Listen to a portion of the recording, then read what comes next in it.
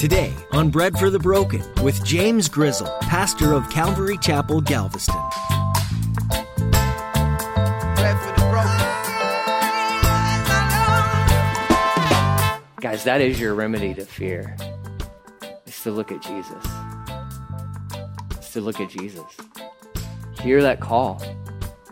The Holy Spirit's inside of you saying, hey, look at him. Just look at him. The author and what? Finisher of your faith. Author meaning he started it. Finisher, he will complete it. Look to Jesus. Turn your eyes on Jesus, and the things of this world will grow strangely dim. In today's message from Pastor James, he encourages you to put all of your trust in the Lord. He's the author and finisher of your faith. Whatever it is that's troubling you, give it to him. When you cast all your cares on him, he will help you. The Lord deeply cares for you. You're his child. Pastor James urges you to keep living a faithful life that is surrendered to the Lord. Keep taking each day hand in hand with the God who loves you. Now here's Pastor James in the book of Mark chapter 10 with today's edition of Bread for the Broken. We need bread for the broken. Give some bread to the broken. We need hope for the hopeless. Give some hope to the hopeless. Bread for the broken. He's a conqueror. He's not going to let fear deter him from accomplishing the mission. But how soon awe and wonder turn to fear and panic. Because the longer they dwell on this, then that thing springs up within their hearts and in their minds. This thing called fear. The unknown. The what ifs. The what ifs. You can't camp out in the what ifs. You can't. You don't know. You don't know. But what if? You can what if until the day you die. And there's a good chance that none of that stuff that you were worrying about was ever going to happen to you. But as they're thinking, and they know they're headed up to Jerusalem, it says they were amazed. Period. New sentence. And as they followed, they were afraid. They were afraid. This term afraid in the Greek actually speaks of they're afraid of what may happen to them. They have this overwhelming concern of their physical well-being. They're afraid of suffering. They're afraid that some sort of physical harm is going to come upon them. That's literally what they are experiencing in this moment. So as they're thinking, and so maybe some of those seeds, have germinated within their heart and their mind concerning what Jesus told them was going to happen, as they're thinking of like, wait a minute, as we've been following this guy around for 3 years, the religious leaders, their hatred towards him has grown more and more and more. And they already know that they're looking to kill Jesus. And if we're connected to him, well, they're going to come after us too. So no longer are their eyes on Jesus, their eyes are now on themselves. And as they are approaching Jerusalem, they are overwhelmed with fear because now they're afraid, what's going to happen to us? What's going to happen to us? And you can tell there's two different walks that are happening on this dirt road to Jerusalem. There's a walk of confidence, and then there's a walk of fear. Jesus, the one who's going to suffer all the things that he just told him he was going to suffer, is the one walking with confidence. The ones who are not going to experience any of this, not at this moment, are the ones walking in fear. Had they been given the option, they may have turned around and headed the other way. But this is how good Jesus is. Because you may have experienced this. Maybe you're presently there right now and you're in this kind of in the midst of an unknown thing where you're kind of trapped in a fear storm, so to speak. And then the enemy likes to get into your head and say, he'll bring up all 365 verses that speak about fear and how you're a sinner and how you can't possibly trust Jesus. Because if you did, you wouldn't be afraid, right? Have you ever had this attack from the enemy, right? Who are you? You obviously don't belong to him, because if you did, you would trust him. You're like, maybe, I don't know. That's a good argument. But I love how Jesus is for his disciples and how he is for you and I. In the midst of fear, when fear grips our hearts and our minds, and it just begins to choke out the life that's inside of us, whatever confidence we may have had, he knows how to stop and address the sheep. He never says, you know what? Get over it. You know what? Walk it off. Rub some dirt on it. Those are good. I had great coaches they live by those suggestions, right? Rub some dirt on it. It's broken. Rub some dirt on it. It's fine. Just keep going. Unfortunately, we hear a lot of that. And there's some wisdom and there's some truth behind that, right? Part of my remedy for you and I is conquering fear is you have to keep moving. You have to keep going. You have to. Movement is life. Movement is life. And there are times on your journey with Jesus that he will stop and address the fear that has consumed you. And it's okay to take a break and take a pause and all that good stuff. But you have to keep going. You have to keep going. You can't circumnavigate around the storms of life. We are meant to go through the storms of life. You have the greatest captain available. Jack Sparrow's got nothing on this guy, right? You like Jack Sparrow? I guess there's a trial going on or something. I don't know. All I know is I like Pirates of the Caribbean. But Jesus is like, he's the greatest. So if he's the one who's sailing this vessel of your life through this journey and the storms spring up, he knows how to navigate those things. Here he is. They're going up there and they were afraid. It says the rest of that little verse there says, then he, Jesus, took the 12 aside again. Again. You could circle that little word. Again. Because there's going to be many times where he needs to pull you aside and reconfirm in your heart and your mind that you can trust him. That's good. There's a lot of comfort when you just simply read through the Gospels and you take time to notice little terms. And all the little terms mean something. There's value to each and every word. So he pulled them aside again. So if you feel bad of like, oh man, Lord, I'm sorry you have to keep dealing with me concerning this thing, don't worry about it. He's got no problem with it. He will take you aside again and again and again. As often as you need it, he will meet you where you're at. He took them aside again. He began to tell them the things that would happen to him. How do you alleviate the fear? Jesus steps in and says, no, guys, let me tell you, this journey into Jerusalem, it's about me. It's not about you. It's not about you. They would not be exempt from suffering. We know that. You read the book of Acts. In fact, one of the three main ones, James, he would die. He would be the first one to die. He'd be murdered for his faith.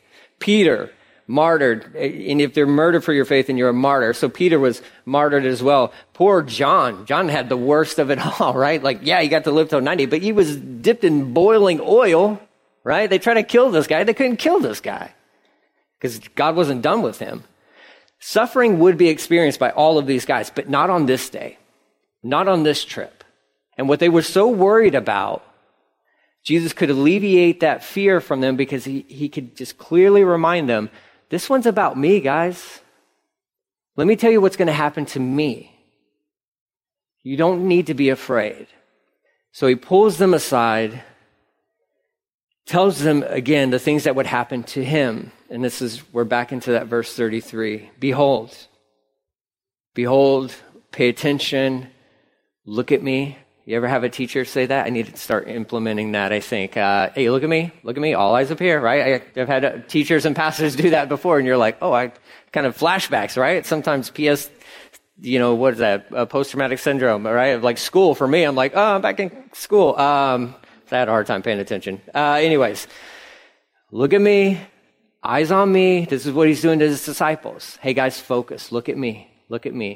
Fear's consuming your heart right now? Look at me.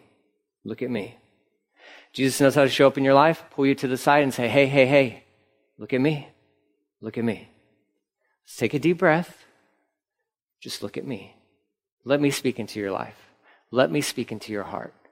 Let me remind you of the price that I already paid. Look at me. Look at me. Constantly, Jesus is telling us that. Guys, that is your remedy to fear. It's to look at Jesus. It's to look at Jesus. Hear that call. The Holy Spirit's inside of you saying, hey, look at him. Just look at him. The author and what? Finisher of your faith. Author meaning he started it. Finisher, he will complete it. Look to Jesus. He didn't just start something in you and then say, you know what? I think you got this. I'm going to step away. I'll see you when I see you. Good luck. All that. That's not how he works. He's not a God who is distant. He is a God who is near. And he didn't just create everything and then take a step back and be like, oh, you guys figure it out. He's like, I created everything and I made you and I will be with you until the very end. Until the very end. That's a beautiful thing. That's what Christianity that's why it should be so appealing to everybody. Is because the one who formed us and fashioned us inside of our mother's womb says, look, if you want it, I'll hang out with you for the rest of your life. If you want it. It's a free gift. It's a free gift. This life is hard. This life is hard for everybody. For everybody. And don't let any of what you see on TV and social media and all that stuff. Life is difficult for everyone. Everyone. And I praise God that I accepted that free gift of salvation and said, man, I don't want to do this without you, Jesus. In fact, I can't do this without you. I've tried. And then the whole way through this process, he's like constantly, look at me. Look at me. Stop freaking out. Stop freaking out. Look at me. Look at me. When you have somebody's attention, eye contact, it's hard for them to get distracted. Now, we get it. If you've ever had a conversation with somebody and you're staring at them in the eyes, but then your mind starts to wander, right? That's happened before, and they tell you their name, and you're like, oh man, what was that? It just happened like 2 seconds ago, right? This happens to me all the time. All the time. So if I call you by the wrong name, just roll with it. It's cool.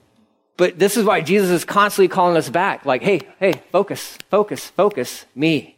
Look at me. Look at me. I am looking at you. Yeah, but you're not paying attention. Okay? Come back. That's what he's doing with these 12. This is 3 years of walking with Jesus every single day. Every single day.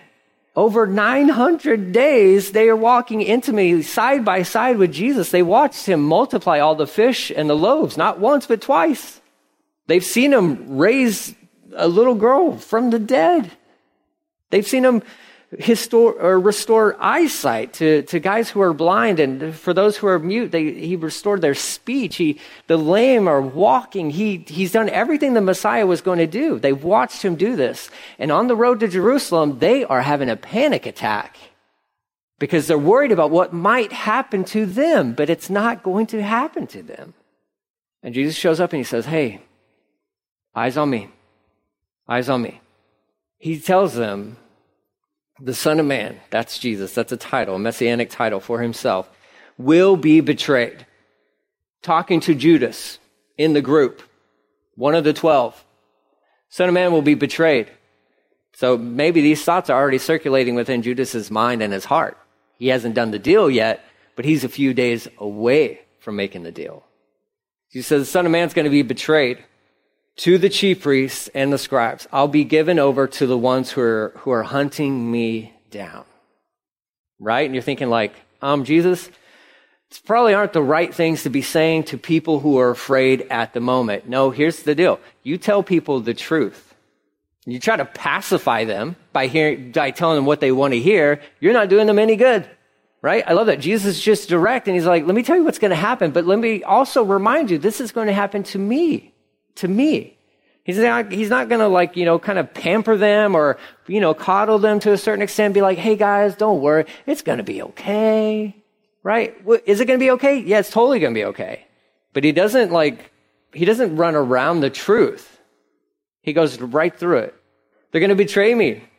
to the chief priests and the scribes. Goes on, they will condemn him, also meaning they're going to condemn me to death and deliver me to the Gentiles. It's amazing. Jesus is the one and the only one who can break down walls of division. It's fascinating that that happened at his death. Or two opposing forces, Jews and Gentiles. I mean, you don't get much more opposing than that back in the day. Jews hated the Gentiles. Gentiles hated the Jews. But they came together to eliminate a common enemy, a common threat. He said, they're going to give me over to the Gentiles. That alone would have shocked the disciples, just that one phrase. It says, and they, the Gentiles, will mock me. They will scourge me. Okay, that's that Roman whip thing that they have, the cat o' nine tails, where we've talked about that back in Easter. We'll talk about it again because the crucifixion story is coming up for us. He says, they're going to do these things to me. They're going to spit on me. And they will kill me. But the good news. It's not like Jesus just left it with that, of like, what are you guys worried about? It's all going to happen to me. They're going to kill me, right? And it's like, oh, okay. But still, what do we do? After you're dead, what do we do? Well, I praise God that the good news is included within this message. It should always be included with the message. And the third day, he or I will rise again. Telling them this for possibly the third time. Good chance this was the fifth time. Very descriptive, letting his disciples know, you guys are being consumed with fear. What may happen to you, but I'm going to tell you right now, nothing's going to happen to you. Let me tell you what's going to happen to me. This is what they're going to do to me. And I'll give you all the detail you need. I'm going to be betrayed, handed over to the chief priests and the scribes. They're going to condemn me to death, handing me over to the Gentiles. The Gentiles will then mock me. They'll scourge me. They'll spit on me. And they will kill me. However, but I will rise again. So what are you worried about? Why worry? Suffering will come for them. And in fact, I love this. When you continue reading through the Word, you see in the book of Acts, you see it in other places as well, sprinkled out throughout some of the pastoral epistles. But in Acts chapter 5, I believe it was, they got arrested for talking about Jesus. And when they got released, they rejoiced because they suffered for his name. Like the shift was amazing. The difference the resurrection makes in our lives is absolutely incredible. That's transformative. That's where the power comes from. It's because the tomb is empty. Like he rose again. He conquered sin and death. Done. And then he showed back up to these same disciples who are all going to bail on him in a week's time. They're all going to run away. Peter is going to deny him 3 times. I'll never deny you. Okay, just wait, Peter. Just hold on, right? You're going to. They failed miserably. Miserably. Yet the good shepherd, he knows how to pull you off on the side of the road to say, hey, focus on me. He also knows how to show up when you failed miserably and say, hey, we got work to do. We got work to do. I'm not done with you. He did that for Peter. Peter was done with Jesus. Peter went back fishing. Peter gave up. He quit. And Jesus showed up on the shore. Breakfast fish tacos, right? With Jesus. It's amazing. And he pulled Peter aside and he said, Peter, look at me. Look at me. We have work to do. You don't want to use me. I rejected you. I cursed you. Jesus says, we got work to do. We got sheep to feed. We have lambs to tend to. Peter, go feed my sheep. We got work to do. That was a different Peter after that moment with Jesus.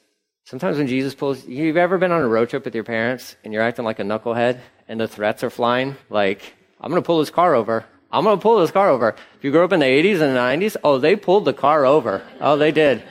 Yeah. And what happened after that, we don't talk about, but man, it was real, right? Not a lot of there was a lot of look at me, but then there were some other things that happened beyond that really kind of changed the road trip after that, right? Jesus knows how to pull the car over and be like, hey, look at me. Look at me. We have work to do.